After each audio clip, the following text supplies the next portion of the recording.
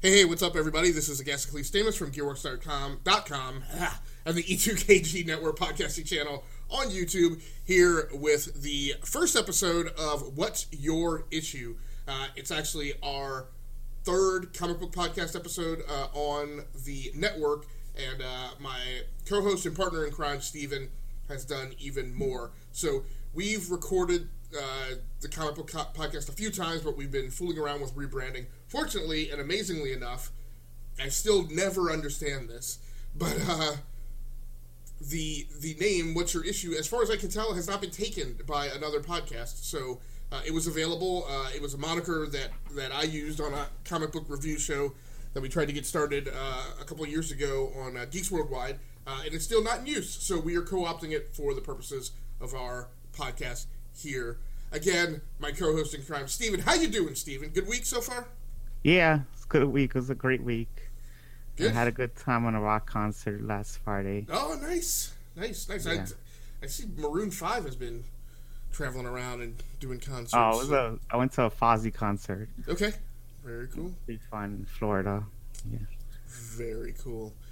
So, as always, on each and every episode of What's Your Issue, we run down roughly about 6 comic book reviews in our review discussion segment. Then we will each talk about the best thing that we read this week, or the best thing I read this week, as well as our honorable mentions. And then as we walk you out the door, we will brief you up on what we are going to be reading next week, so you know what to expect.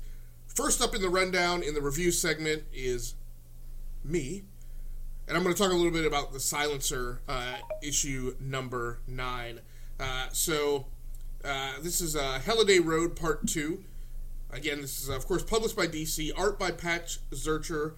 The writers Dan Abnett. Colors by Mike Spicer. Letters by Tom Napolitano. Cover art by Victor Bogdanovich, Jonathan Glapion, and FCO Placencia. I mentioned the cover artist this time around because I didn't really particularly care for this cover. It's a little kind of weird and too Halloween-y and cartoonish for what is actually a pretty serious comic book on the inside. So it was a little too over the top for me. Minor issue. And Steven, I wanted to ask you, have you noticed, and maybe this is just an Abnett thing, is there a thing going on in comics right now where there is a trend? So for the last couple decades, we have historically put the writer's name first in the credits. Is there a shift underway? Are we starting to see the artist's name first more so? I don't know. The artist name was there first? Yeah, so Patch Zurcher. And the same was the case. Notice. So you and I both read, I think... Silencer. Yeah, I did read it. I just didn't look at what the order the writer and artist was in. Right. And then, well, what I was going to say was, you and I both read the last, Suicide Squad, right? We read a couple of issues, or maybe all of the issues of the Suicide Squad Aquaman crossover, and the same was true on at least the Aquaman issue. The artist's name was first and Abnett's name was second. Yeah, I noticed I didn't know. I didn't really look at it. Yeah, so I don't know if the artist's name first and then the writer. Right. It's kind of weird. So I don't know if that's a thing that's going on or what, but it just struck me as funny. At any rate, this issue, again, is good. The series is wonderfully consistent, I think, is the main thing I would say. So the situation here is the Silencer is an assassin who is formerly in the employ of Talia al Ghul, whose rival organization to her father's League of Shadows, or whatever is in the books now. I lose track on whether or not it's League of Shadows or League of Assassins, whatever. Talia's group is named Leviathan.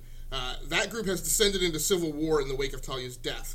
So Silencer's family, her husband, and I think it's her stepson, are visiting a nearby amusement park. And so in the last issue, Silencer slipped across the border to investigate 2 of the warring factions engaged in the civil war for control of Leviathan.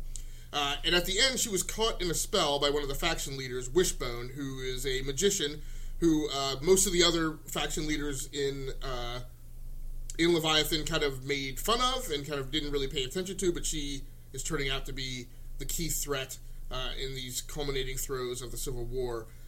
Wishbone, who's the only one who's remained loyal to Talia and is trying to resurrect her in a Lazarus pit, and the spell switched bodies between her and one of the other faction leaders, Quietus.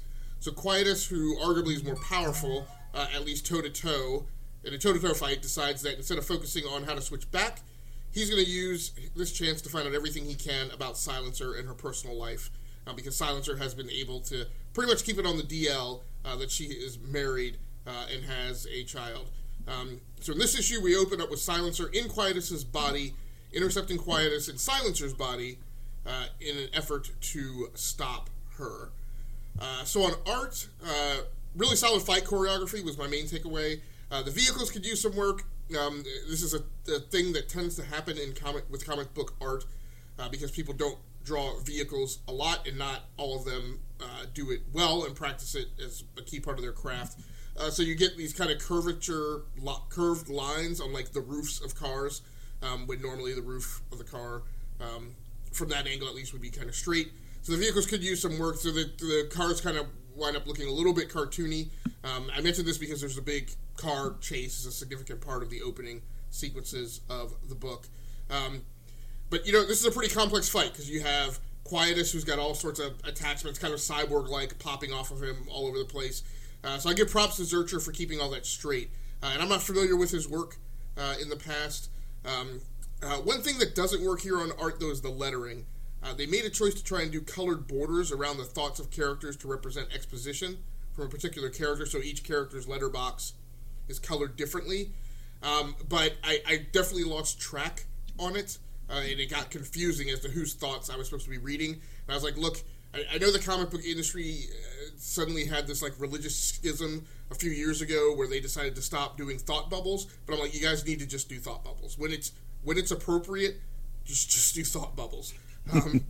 So the creature work here, I wasn't too crazy about. There's a point where Wishbone sends her cat to the scene of the fight and transforms it into a big hulking. I call it a splotch for lack of a better term. I didn't know what to call it. It's not a cat, but it's the cat. But I will say, one of the things that's really neat here on art is there's the color and lighting make it feel like it's late afternoon, and so that carries throughout the book consistently, and I was very impressed by that. So you get kind of this effect of the waning sun casting its last rays of yellow and low on the horizon. The effect is subtle, but it definitely comes through despite all the debris and explosives being thrown around. On story, the story comes off okay. And like I said, I asked the question about like the weirdness of the credits, but there's a lot of intricacy in the story. This book is very Deathstroke-like. If you or any of the listeners have read that, it's a big spy story. Essentially, there's a lot of intrigue, a lot of chicanery, a lot of whodunit, a lot of back and forth, and a lot of misdirection. But Abnett does a good job of keeping it together because that's one of the things that he does. It can easily lead to a confusing landscape, but I've been able to keep up with it, despite the fact that I've arrived late to the party. And this book is not on my recurring pull list, just by weird happenstance for whatever reason. In various throws of the die, I've wound up pulling it the last, I think, 2 issues plus the annual. So the truth of the matter but one thing to be said is that one of the reasons I keep up is because I load shed some of the intricate detail, because I feel like it just doesn't matter. Like, you just care about Silencer, all the Leviathan and the different factions, and because you have people who show up who are leaders of a faction in Leviathan who concurrently get killed in the same issue. So it's like, why would I bother to ever care about keeping up with like who that person's name is or what faction they represent if they're just going to get killed off? So mainly I stick with it because I'm curious about where this book is heading, along with some other things that exist somewhere between DC proper and Wildstorm. Like, it's not what they're letting Ellis do with Wildstorm, but it's also not fully in the DC proper. So you've got this, you've got Damage, you've got Immortal Men. The whole thing is just curious and interesting and fun. DC isn't doing anything else like this as far as those 3 books are concerned, in terms of playing with kind of these semi-permeable fabrics of a shared universe, and neither is Marvel. At the end of the day, I give this book 7 out of 10. Sharply and boldly executed. There's a scene, like I said, where one of the Leviathan faction leads gets brutally eaten by a giant monster cat, and that's straight up Abnett, right? Some weird, funky stuff there. The book's not doing anything mind-blowing, but at the end of the day, the issues are consistent from month to month, and that's just kind of some of the sinew you need to put together a solid run. So did you read this issue, Stephen?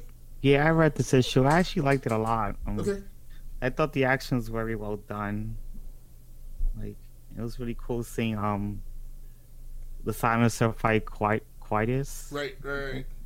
I know they were switched; their bodies were switched, and it was confusing to read the voices because I would sometimes read Quietus as Silencer and then end up reading Silencer as Quietus.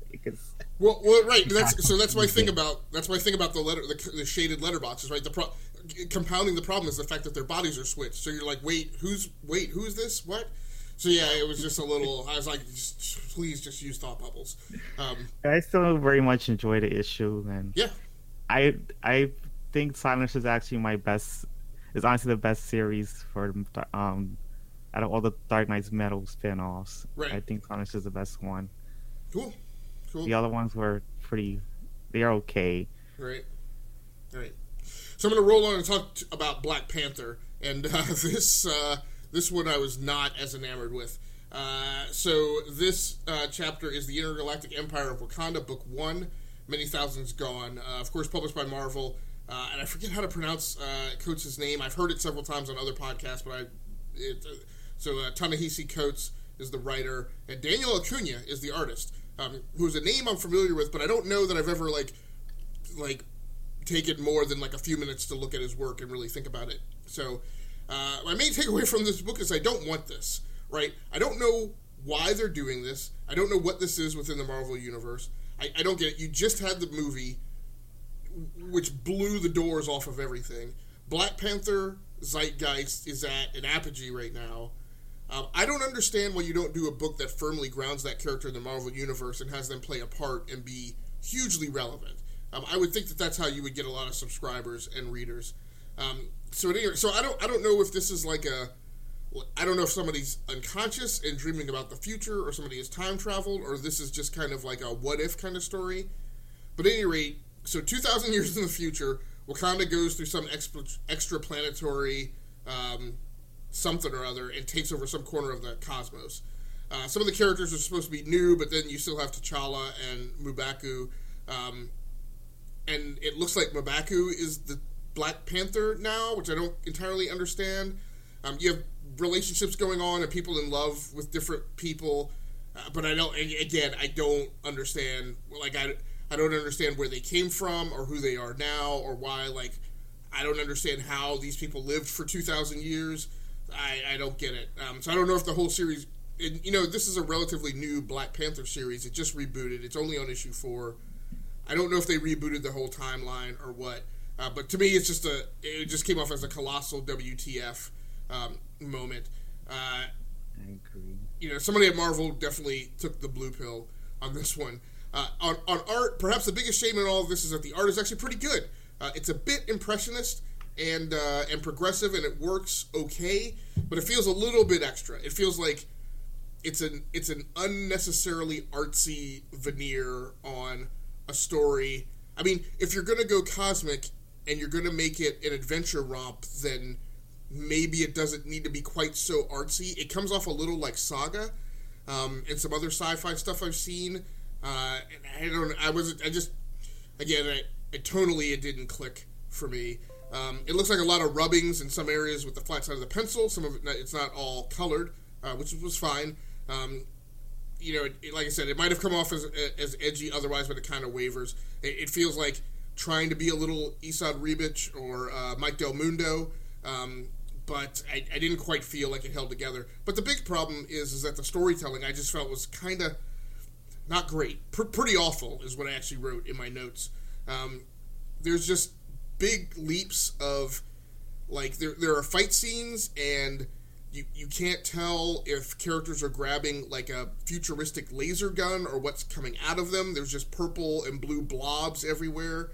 I think the big problem I had, and the thing that really turned me off to the book, is there's like a main villain in a suit of armor. He shows up and throws this kind of orangish light thing at T'Challa. T'Challa catches it, and T'Challa turns it into a spear with a purple hue. He throws it out of nowhere. He throws it back at the guy, and when it hits him, it looks like it's just a purple light beam.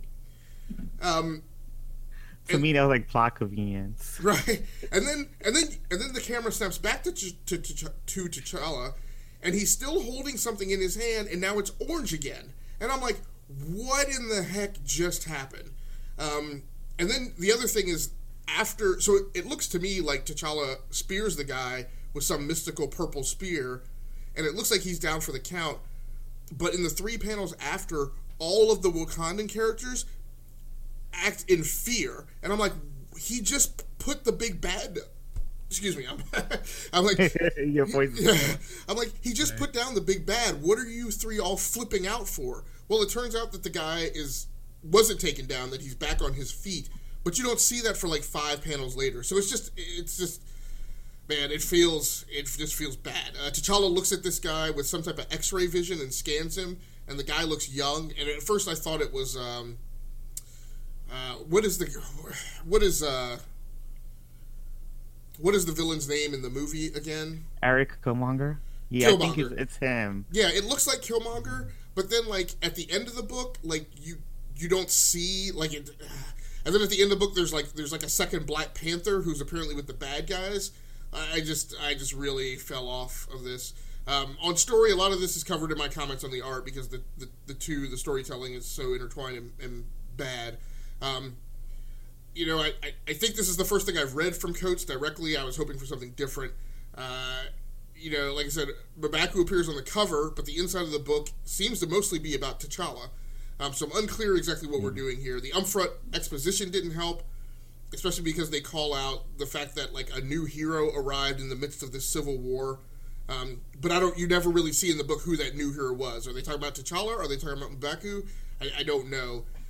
There are rebels in the story, I guess, or maybe they're just the Spec Ops version of the rebels.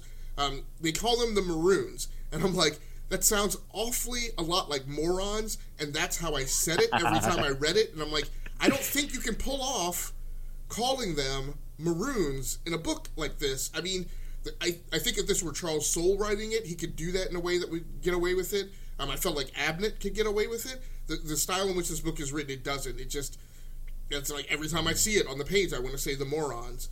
At any rate, I scored this book a 5.5 out of 10. I'm just not interested in it. There's a weird thing here for some of my normal shticks and approaches. Normally, on a random drop-in book, I will usually give it 2 chances before I go, okay, if it pops up again on my randomizer, I'm not reading it. I think I'm at that point with this one already. So I don't know if this is like a 4-issue what-if segue. But I mean, the book is professionally done. It's not like some of the stuff we saw in Marvel 2 or 3 years ago where they had artists who just weren't really professional grade artists doing some books. It's not that, but it just feels really disconnected and unglued. So did you read through this or flip through it? Yeah, I read it. I just didn't know what to think of it because it's like, is Black Panther in a coma or trapped in some type of alternate world? Because I was thinking it was like maybe it's like Captain America with Rick Remender, where Arnim Zola trapped Captain America in this alternate world, and he was trying to escape, and he met some couple of people in there, and he eventually did escape. But I'm not sure if Black Panther is going through the same thing.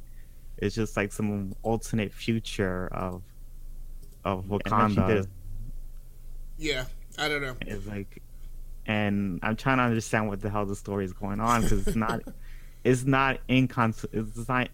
like the story's in continuity. It's just it's just a deep dive into its own world, and it feels like this is an alternate world book, not like a book that takes place 616. Right. I don't know. Right. And let me just point out. So, I am not somebody who gives a book a bad score in my own menagerie because I don't agree with the creative direction it's going in, right? So I don't automatically dismiss a book because it's not in continuity or it's not part of the larger universe, I like continuity. I like big universes. But when you take it in a creative direction that I don't like and it's not done well, then it's kind of double indemnity, right? Then I mean, again, this is why for me this book dips down below. You know, pretty much for me, a 6.0 or above is like a a book that's hitting the mark, right? It's and then you get Yeah. higher breakouts for things that are special. But this book, like I could have probably There's given it a lower score. there's not even much dialogue. I don't know what the Oh, it's characters rarely talk. It's just well, action going on everywhere. yeah, and the dialogue that is very stilted and like one linerish and like not Yeah. interconnecting. Now the other thing that I think was problematic for me creatively in this book is you get a lot of silent panels, and you get a lot of silent panels with confusing fight choreography and things that don't tell a good story. Listeners, I want you to hold on to that thought because later we're going to talk about a book that damn like this is literally the best silent panels that I've seen in a book since Warren Ellis did his run on Moon Knight. But we will get to that later. Steven, please wash the bad taste of Black Panther out of my mouth Okay. by talking to me I about Star will. Wars Poe Dameron. Star Wars Poe Dameron was actually pretty good. I really did like this issue. It was by Charles. The writer was Charles Soule, and the artist was Angel Uzia. I don't know how to pronounce his last name, but it was very well done. It was a final issue of the series, and there was a story where the General Leia, she sends the Black Squadron. This is like this story took place before and during and after The Last Jedi. So she sends the Black Squadron on this mission to trade some natural resources with another planet. This thing Kuraku, something like that. I don't know how to pronounce it. But they do some trading, and then as the trading is going on, they have the first order invades the planet and they have a war. So the Black Squadron's team has to actually fight them off. And Poe Dameron is in he's in the interactions with whatever is going on in Last Jedi. So he's not with the team. So they had to fight off the first order by themselves without Poe Dameron. And they do fight them off, but they run into some trouble. And then the story ends up shifting to taking place in the last, like after the Last Jedi. And Poe Dameron's talking to Leia. They say he has to go save his team because he feel like his team is going through something and they haven't come back after a while. So he's gonna try to go save them. He ends up going over there and they end up fighting. He ends up saving them and they fight off the last soldiers that's from the First Order that invaded the planet, and they able to get their resources, and that was the end of the story. But I really did enjoy this issue because you get to see the soldiers, the people from Black Squadron able to fight off the soldiers, and they didn't care about risking their lives. One of the soldiers, I think she was like some type of vampire, like she got shot in the chest, but she was able to walk it off and still fought the enemies enemies from the First Order. She was able to fight them off, and it was pretty good. I really much enjoyed it. And I think I'll honestly give this issue a 9 out of 10 because it was pretty cool to see the characters care more about the people of the planet than themselves. And that's pretty touching to see people who fight in the resistance think that way. So yeah, and the art was pretty well done as well. Very cool. Now, are you reading any of the other Star Wars books, Vader, Dr. Aphra, or the main Star Wars book? Yeah, I am reading those two books as well. Okay. Yeah. I mean, out of those, does this one compare well, or do you like this one better, or? I like it the same as Dr. Aphra. Okay. I like those. Darth Vader is okay. It's not as good as Kieran Gillen's Darth Vader because I did read Kieran Gillen's Darth Vader, and Charles Soule's is kind of is weaker. The writer is kind of weaker than Kieran Gillen's. Okay. Yeah, because it seems like to me Charles Soule writes Darth Vader as like an action book. Okay. I'm not really into action books, and Kieran Gillen wrote it as more of a story, and I'm more into story than action. Huh. Yeah. No, that's an interesting take. So Doomsday Clock number 7 by DC. This is one of these things that's going on that I feel like somebody is trying to wave their hands in the corner and say is an important thing that I should pay attention to, but I'm not actually enjoying it. But I'm not paying attention to it. So tell me if I'm doing something wrong here. Well, I don't know. I'm joining a lot. It was Doomsday Clock by Doomsday Clock number 7 by Jeff Johns, and the artist is Gary Frank. And it was really well done. I actually enjoyed this issue. There was like some interesting plot twists with the new Rorschach's origin. That you find out that Amadeus actually planned his parents' death in order for him to come with him to the DC universe and find Dr. Manhattan. And they do gather a whole bunch of DC characters like Thunderbolts and Saturn Girl, and they end up finding Dr. Manhattan, and he did talk to him for a while, and he talks about how he got there, but he doesn't explain the full story, so he ends up leaving. So I just think the twist with finding out the new Rorschach's origin is pretty interesting, because they did explain his origin in the 4th issue, and we find out that the origin is not his actual origin. It was something else in the 7th issue. So I'll give this an 8 out of 10. It was pretty fun. Oh, your mute is my... Yeah, no, sorry. Yeah, I've got a software mute and a hardware mute, and yeah, if you ever talk to the guys on the Games podcast, they will affirm that I frequently flummox myself when it's multi-tiered controls. So, any particular additional notes on art or story, things that you like? I forgot that. I also find out one of the 2 like jokester characters is from the Watchmen universe. Ozymandias tells them that one of them that she's pregnant.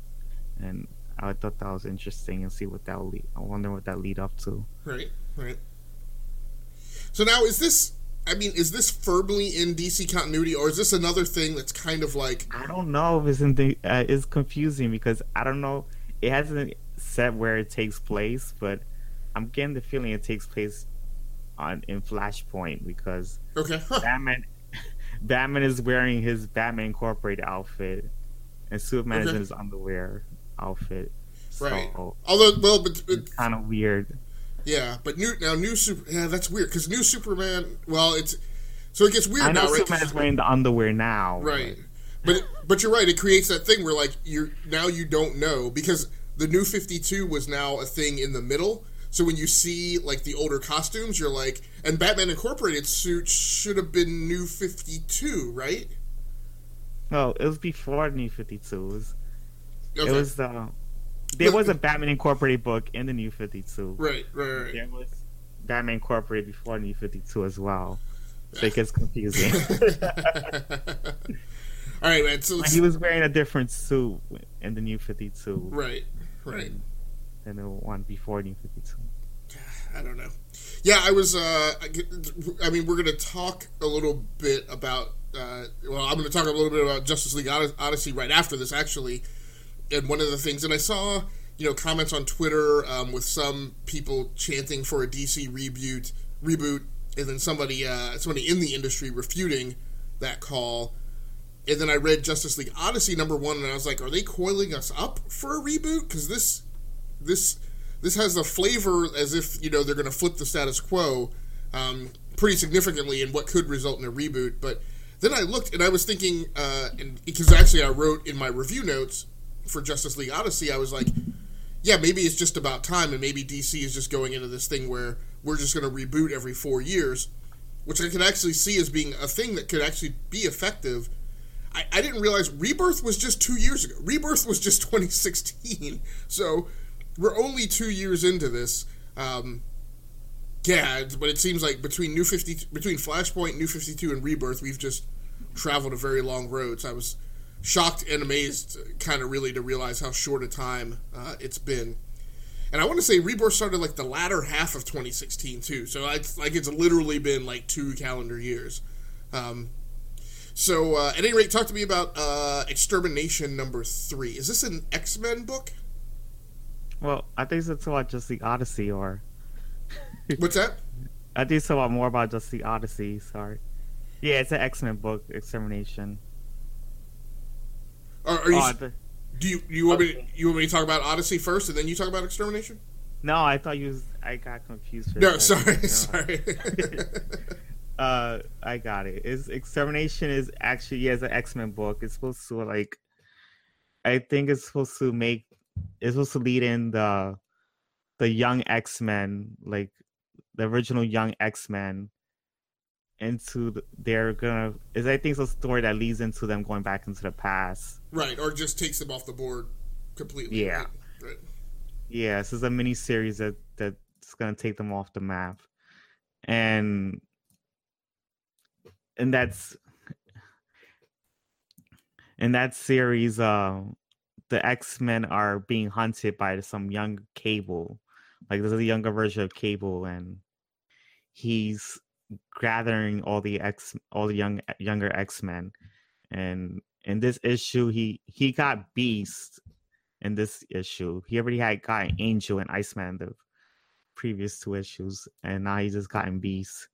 And all the X-Men are trying to help the younger X-Men fight off. And Jean Grey is with the X-Force because Cable ends up getting killed in the first issue, the original Cable. And apparently the original X-Force wants revenge. They want to find a way to kill the younger Cable. And as that's going on, there's also a villain I don't know that was in Days of Future Past, I think. His name is Ahaba, something like that. And he's also involved in the battle.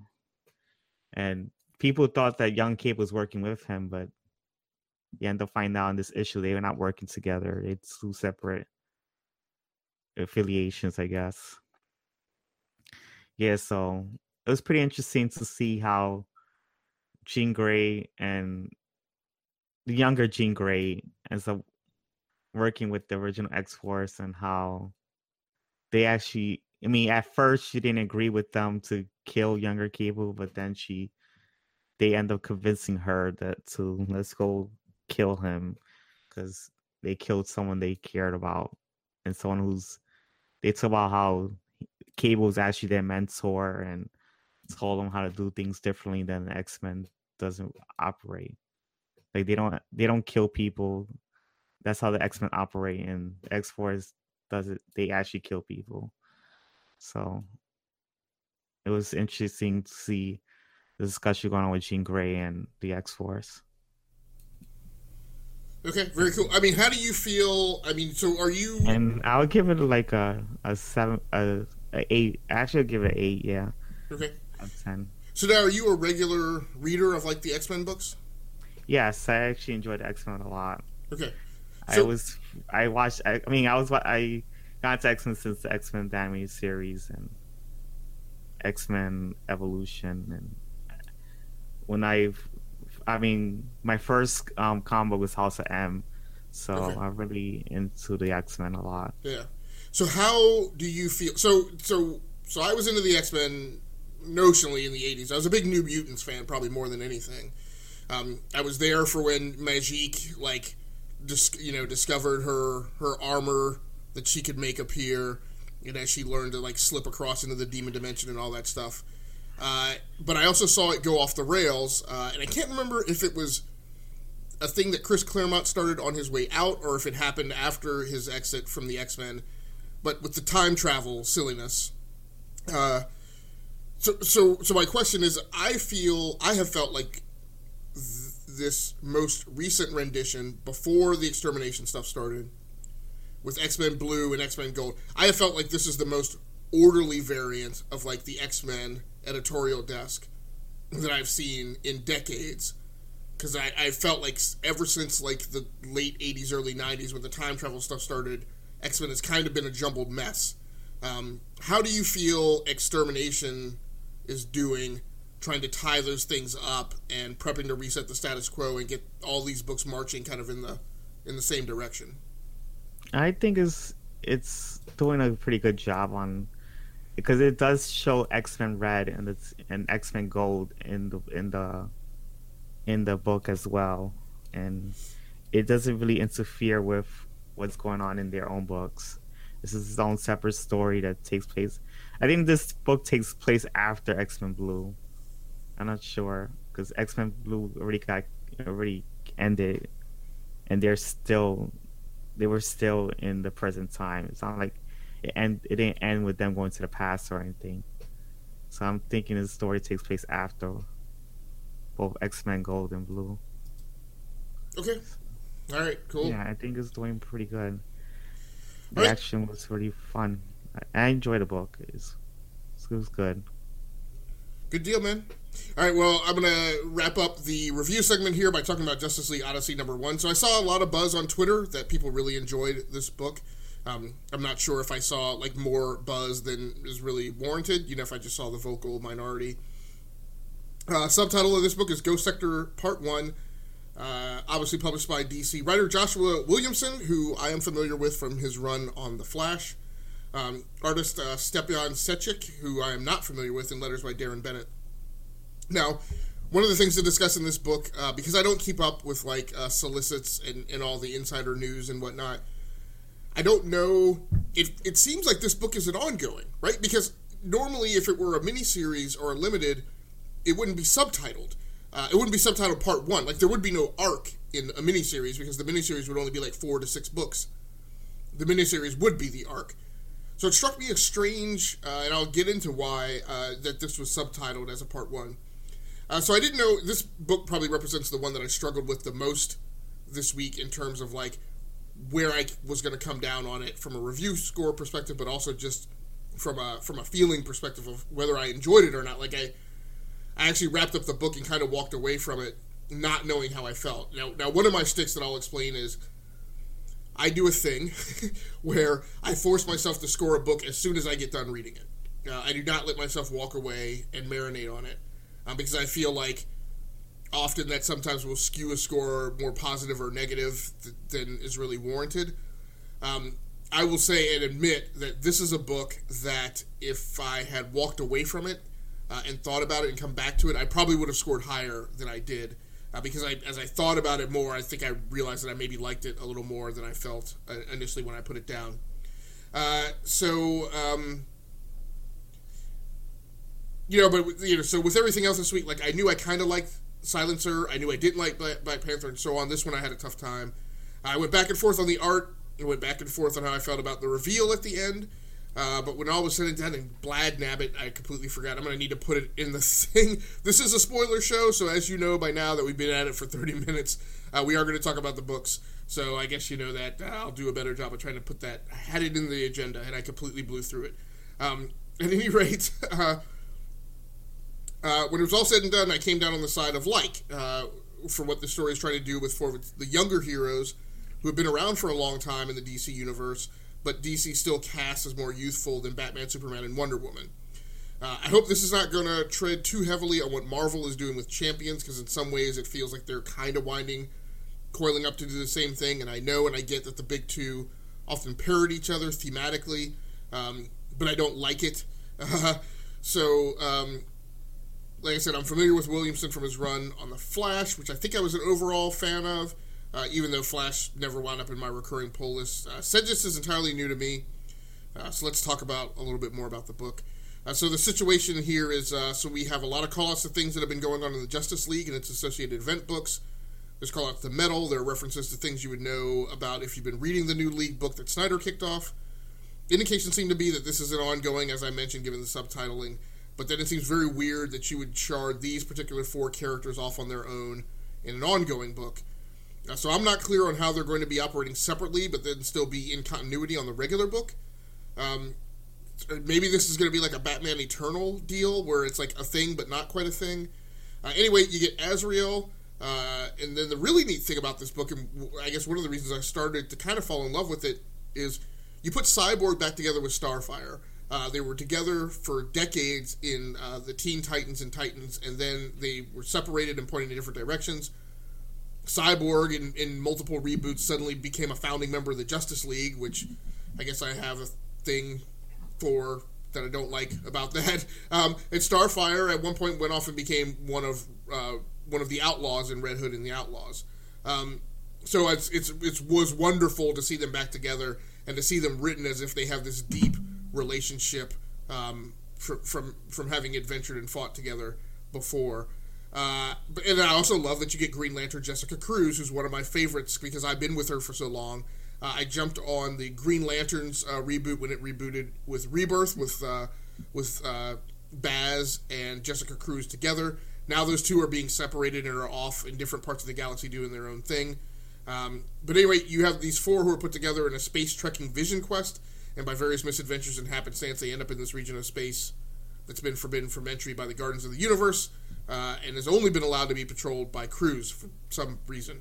On art, again, things here were weird for me. Sedgwick seems to float right on the fence of being too cartoony, versus tipping over to be kind of along the Esad Ribic route. The art feels a bit kind of like Fiona Staples on Saga, and it's kind of heavy metalish in terms of the face. Faces are very big and prominent. He does a lot of close-up camera work. And each face, what I applaud is each face is definitely shaped differently. You know, you have a lot of artists who kind of draw the same kind of basic oval shape of the face and then detail it. But all of his faces are different. Like, the cut of the cheek is different. Like, some people have slender chins, some people have wider chins. I really like Cruz's new costume design. So again, part of the thing that bugged me about the art was it didn't seem to stick the landing. Stylistically, and I didn't like it. It felt kind of like this like manga light, and I really didn't like the panels that looked like that. Still, overall, I felt pretty good about it. Like I said, I didn't kind of like the cartooniness, but overall, and so one of the things is the cartooniness distracts from the incredible level of detail that I'm forgetting how to pronounce his name, that Sedgwick puts into the books. He's got Brainiac's ship in it, incredibly detailed. He's got somebody put there's inconsistency details in that book. Yeah. Like, and what finally got me to kind of tip over as I was flipping back through it is one of the opening pages is a landscape splash page of like all of the seemingly infinite planets in the Ghost Sector. Kind of reminding me of that scene in Return of the Jedi where like all the rebel ships are coming up out of the screen and all the Imperial TIE fighters are flying towards them, and like I think we talked about this last episode, but you have like 80 starships on screen or whatever. But it's all pretty amazing. Some weird artistic choices, like I don't get steampunk Darkseid, like Darkseid in like the frock with a hoodie, but it's a choice, so fine. You know, I will admit, if it were craggy stone Darkseid, I don't think it would come off. This notion that he is somehow benevolently trying to help guide these 4 younger heroes to usher in this new era of the old gods. I don't think I would buy that if he was kind of craggy monster-looking Darkseid. So I guess artistically that's a thing. On story, like I said, kind of talked about it a little bit in the overall setup. But again, we get the reveal, so I kind of mentioned it already. At the end of the book, you find out. So they talk through the book about how there were these voices in their head. Azrael has always had a voice in his head. He mentions that that the new voice he's hearing is somehow different. And then Starfire and Cyborg also mentioned that they've had a voice speaking to them also. That's what eventually got them all headed towards the Ghost Sector. So you find out at the end of the book that the voice that's been talking to them is Darkseid. But the other big reveal you get, and possibly the more remarkable one, is that this notion of the old gods, you know, throughout the book they talk about these planets and them having these old religions and worshiping the old gods. it turns out that the old gods are Azrael, Cyborg, and Starfire, which I was like, wow. Now the only thing that cuts me a little wrongly is that we kind of just did this at the end of New 52 with the Justice League, where they met basically what was kind of DC's version of the Eternals or the Celestials, and the various members of the Justice League absorbed those powers and became godlike for like a few issue run. So we kind of did this a little bit, but I think they're going to do. I'm pretty confident that that Williamson is doing something completely different here. At the end of the day, I scored this an 8.0 out of 10. Again, it was the third book that I read this week. It was my follow-up to the bad taste that Black Panther left in my mouth. Like I said, if I didn't have my thing about scoring it the way that I score it, I probably would have scored it higher. This is kind of... what I like about this book is it's a great, like, 20-somethings story, because all these characters in the book, regardless of how long they've been around, are kind of portrayed to be, like, in their early to mid-20s.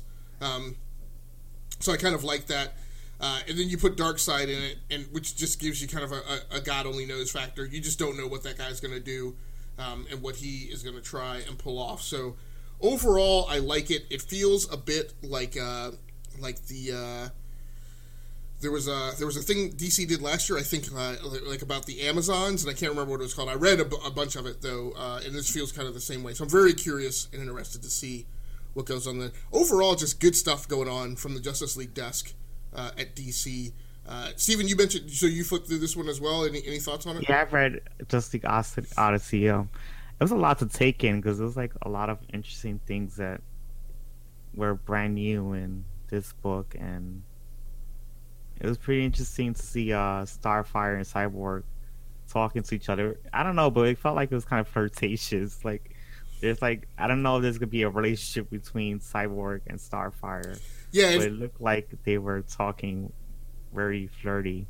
Yeah, it feels like they edged towards that and then kind of walked back from it. At the end of the day, it came off like a little bit kind of like the Will Riker, Deanna Troi relationship before... You know, when they had dated, but then they weren't dating, and they were really good friends, or like the Beverly Crusher Picard kind of relationship. It felt kind of like that. That there's a closeness and an intimacy there, but it's not physical. Yeah. But at the end of the day, I really appreciated what they did with the book. Yeah, and they like seeing Azrael and Jessica Cruz in the book. Yeah. And it was a pretty interesting plot. I want to see why Darkseid wants to. I'm not sure. Are they really the old gods? It's kind of weird that supposedly Cyborg, Azrael, and Starfire are supposed to be the old gods. Well, years before they were even born. Well, and that's I mean, like thousands of years. But again, this is kind of what I like it. Like you would think in a DC book, if there were a bunch of people sitting in a lost sector of the universe who were worshiping old gods, and those gods had been reincarnated, which is kind of how I'm reading that they're reincarnations of those gods. Yeah, that's how I'm thinking. You would naturally lean towards, oh, well, certainly it's Superman, Wonder Woman, Batman, and like you pick like one, like Martian Manhunter, right? So the fact that it's Cyborg, Starfire, and Azrael like is just completely out of left field for those three characters, but makes it so, and that one of them is Azrael also makes it very interesting. But I keep saying I hope this isn't what they're doing, what Marvel's doing with Champions, but in some ways I hope that it is. Like what I like about Champions is it is establishing a foundation to have a changing of the guard, right? To have new heroes in the Marvel universe come to prominence, and I kind of like the thought of like Cyborg not being a junior member of the Justice League at some point, but leading the Justice League at some point, and having this additional cast of younger heroes, you know, behind him or with him. So let's go ahead and talk about the best thing that we each read this week. For me, and I tweeted this out and got some thank yous and some responses from Chip Zdarsky. For me, it was Peter Parker's Spectacular Spider-Man number 310. This is Zdarsky's farewell issue for Spectacular Spider-Man.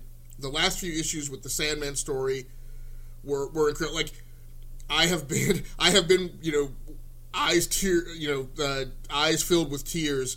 The last two episodes reading the Sandman story, and this story which is about basically, Peter Parker, in classic Spider-Man faction, intercepts crooks escaping from a robbery.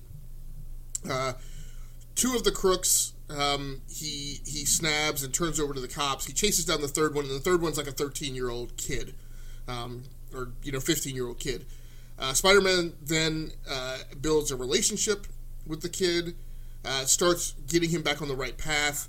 But when the other two crooks get out from jail, I assume on bail, they believe that because the third kid didn't get nipped by the cops, that he must have sold them out. And they kill him. It happens off screen. You don't see it. The other setup for this issue is that there's a guy who's a film student who's going around interviewing people and getting New Yorkers' feelings about Spider-Man. And one of the people interviewed is the mother of this kid. And you see her break down during the interview. You see some flashback scenes. And all these things are done in silent panels, and this is again this is the issue that I was talking about when I say this is how you do silent panels. You progress. You see Spider-Man come to the kid's apartment, look for him. He's not there. He comes. He was swinging in through the window. He comes down and rings the doorbell. The mother doesn't answer. He starts to walk away. The mother comes out of the door. The two of them look at each other. They don't say anything, and she just kind of collapses in his arms, and he understands what's. Excuse me, get a little emotional again. He understands what has transpired, and then you get like these 4 or 5 panels with Peter on a rooftop taking off his mask and just crying, and like. These are the Spider-Man stories I want told. I appreciate what the movies are doing. I understand that they need to do it, but I'm over teenage Peter Parker and the whole shtick of him trying to pay his rent. Right? It's been going on for decades. I don't need it. Stories like this that talk about how Peter Parker is ingrained with like New Yorkers and New York and is part of the landscape and is emotionally intertwined. Like. Those are the stories that need to be that Spider-Man needs to be used for. He's a more mature character. You can tell more emotional stories with him, and I feel like that's the thing that needs to be done. It's an amazing capstone to Zdarsky's run. I feel like his time on Spectacular is a thing. I tried to say it a little differently in the tweets to him because I didn't want to like tip him over or say it the wrong way. I feel. This is the work that he's done that is the most interesting to me. I've never been interested in like the Howard the Duck stuff and the comedic stuff and the kind of the off-kilter, weird humor stuff. But damn, like what he did with this, and it's not just a breakout for him, but it's a seminal breakout for Spider-Man as a character. It's an amazing book. I think I'm going to have to look it up while I let you talk about yours. I think I scored this a 9.5, and like I can count on 2 hands the number of comics that I've ever scored, even given 9s to. I've never scored. I've only ever scored one book at 10, but this is a 9.5. I was just amazed. In the wake of the Miles Morales thing in Champions, there's just some great Spider-Man work going on. In places other than the main book, and I like Nick Spencer. He does a thing, and he does a thing with his humor. But to me, in a thing that's, in the Marvel universe, the most thing akin to the Bat family. I've been super impressed by what's going on, particularly in Spectacular Spider-Man. But I understand there's good work going on elsewhere in Spider-Man stories, which I think you're going to talk to us a little bit about now, Stephen. Oh, I was going to talk a little bit about Spectacular Spider-Man. Yeah, go ahead.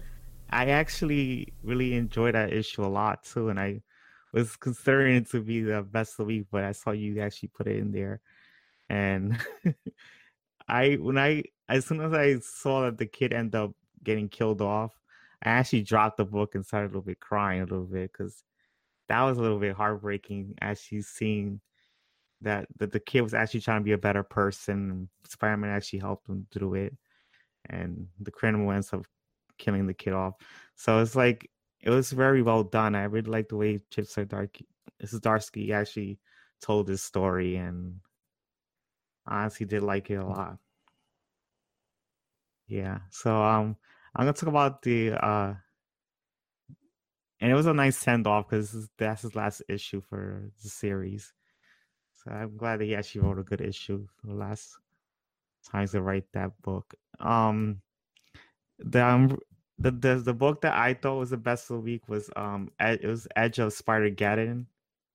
It was it was it was written and drawn by Aaron Carter, and this story is like it's a whole bunch is a book that is this mini series that introduces a whole bunch of spider characters that's gonna be in the event of Spider-Geddon. Like this is like a part 2 of Spider-Verse.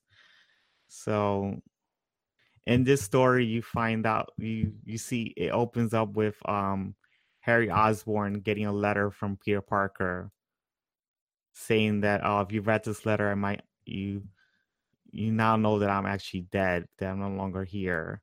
And the letter opens up, yes. So Harry Osborn finds out that Peter Parker has died. And in the letter, he also finds out that it was Norman Osborn, his father, that put Peter Parker in some Spider-Man experiment. And as he put him in the Spider-Man experiment, he ends up dying. So Norman Osborn decides to put the experiment onto himself, and he ends up surviving rather than Peter Parker. And now that Harry Osborn finds out, he decides to get a suit for one of the suits that his father worked on that he didn't care about, and he puts on the Goblin suit and fights Norman Osborn. It was kind of weird because it's like it's the opposite. It's like Spider-Man is the villain, and the Goblin is the villain. He's the hero. So you have Harry Osborn as a Goblin. They didn't specify what type of Goblin. I'm not sure if it's Hobgoblin or Green Goblin, but it was just a Goblin suit, and he ends up fighting Spider-Man, who just happens to be Norman Osborn, and they end up fighting each other. And as the fighting is going on, one of the spider characters ends up pulling Norman Osborn Spider-Man out of the universe to go help the other spider characters. So you didn't get to finish fighting him, but I really did enjoy this issue because it was like there was some touchy moments with Harry Osborn and Peter Parker and their friendship, and it seems like they had a good relationship. They was detailing in the letter as Harry Osborn is gonna go see what the hell his father has been up to and why did he kill off Peter Parker. Like he does some information as the story's going on, and it's pretty interesting to see what relationship that Harry Osborn and Peter Parker had, because it looked like they had a better relationship in this universe than the actual 616 universe. Because I noticed in the 616 universe, Peter Parker and Harry Osborn's relationship is kind of complicated, and in this universe is different. They actually had a good friendship, and I actually liked seeing a different perspective of that. And it was an interesting alternate universe for me. So that's why I actually gave the book of the week. Very cool, very cool. Yeah, and the art was good too. Yeah. Okay. So, Steven, unfortunately, I'm going to blaze through the end of this just because we're getting really pushed for time here. I think we're almost basically done. No, that's good. So two other things I want to mention. First of all, on Black Panther, I know I was very negative on it. I do want to say one of the things I did really like about that book was the panel work. So Daniel Acuña's panel work I did like. Little edgy, a little out of the norm, not a bunch of, square panel spreads on every single page, so I did appreciate that. One note on Spectacular Spider-Man also, so Sean Ryan takes creative reins next month, and while I am not familiar with his works, and I'm little concerned, I am going to stay on Spectacular because the they are returning one of my favorite Spider-Man villains of all time, which is Morlun, which, if you remember from the John Romita Jr. run on Spider-Man, was this whole thing about the animal totems, and how, these ancient forces are kind of responsible and culminate in Peter Parker becoming Spider-Man. So, remaining details from this week's past reviews. Honorable mentions this week from Steven go out to Old Man Logan number 48, Old Man Hawkeye number 9, and Justice League Dark number 3. Honorable mentions from me go out to Justice League Odyssey number 1, which I talked about, and Punisher number 2 by Matthew Rosenberg and Simon Kudransky, with really amazing art by Kudransky. I also tweeted this out to Matthew Rosenberg at Ashcan Press, I think is his Twitter handle. I did not realize that he had done the previous run, just as I've never really latched on to who's the talent on the Punisher, because I like it so infrequently. But very impressed that that creative team is looping me back in off of a reboot. Next week, I am going to be talking about... So on the show, I'll be talking about Batman number 56, which is probably the book that I'm looking forward to the most, as we see how the story unfolds after Dick Grayson has been shot in the head by an unknown sniper. I'll also be talking Justice League number 9 and Star Wars number 55. I'll also be reading Deadpool number 5 and Zorro Swords of Hell number 1 by American Mythology Productions. Steven will be pulling The Walking Dead, Doctor Strange, Superior Octopus number 1, which I'm very curious to hear about. Wonder Woman and Justice League Dark The Witching Hour number 1, and 2 What Ifs, one for Spider-Man and one for X-Men. Steven, any final notes or plugs or anything else we need to cover? No, I don't think there's anything else. That's about it. All right, everybody, thanks so much. I do apologize for this bit of rushing at the end, but I need to skip over, and first I got to get this podcast published, and then I need to get into my regularly scheduled Monday night, late night live stream. I'm already going to be up as late as it is. I'm already going to be up late as it is. So thanks so much for joining in. We will be right back here next week for another episode of What's Your Issue? I can't remember if I called this episode number 1 or episode number 3. I think it's supposed to be episode number 1. So we'll be back here for What's Your Issue? Episode number 2, where we will talk about the books that I just mentioned, designate our best thing that we read that week, and also talk about honorable mentions and queue you up for what we'll be covering the week following. On behalf of myself, Steven, the E2KG Network, Gearworks.com, and the Rounding Off Infinity Gaming channel on YouTube, my name is Gasically Stamus. That's going to do it for this episode for the books that shipped 26 September 2018, and we are out of here. All right.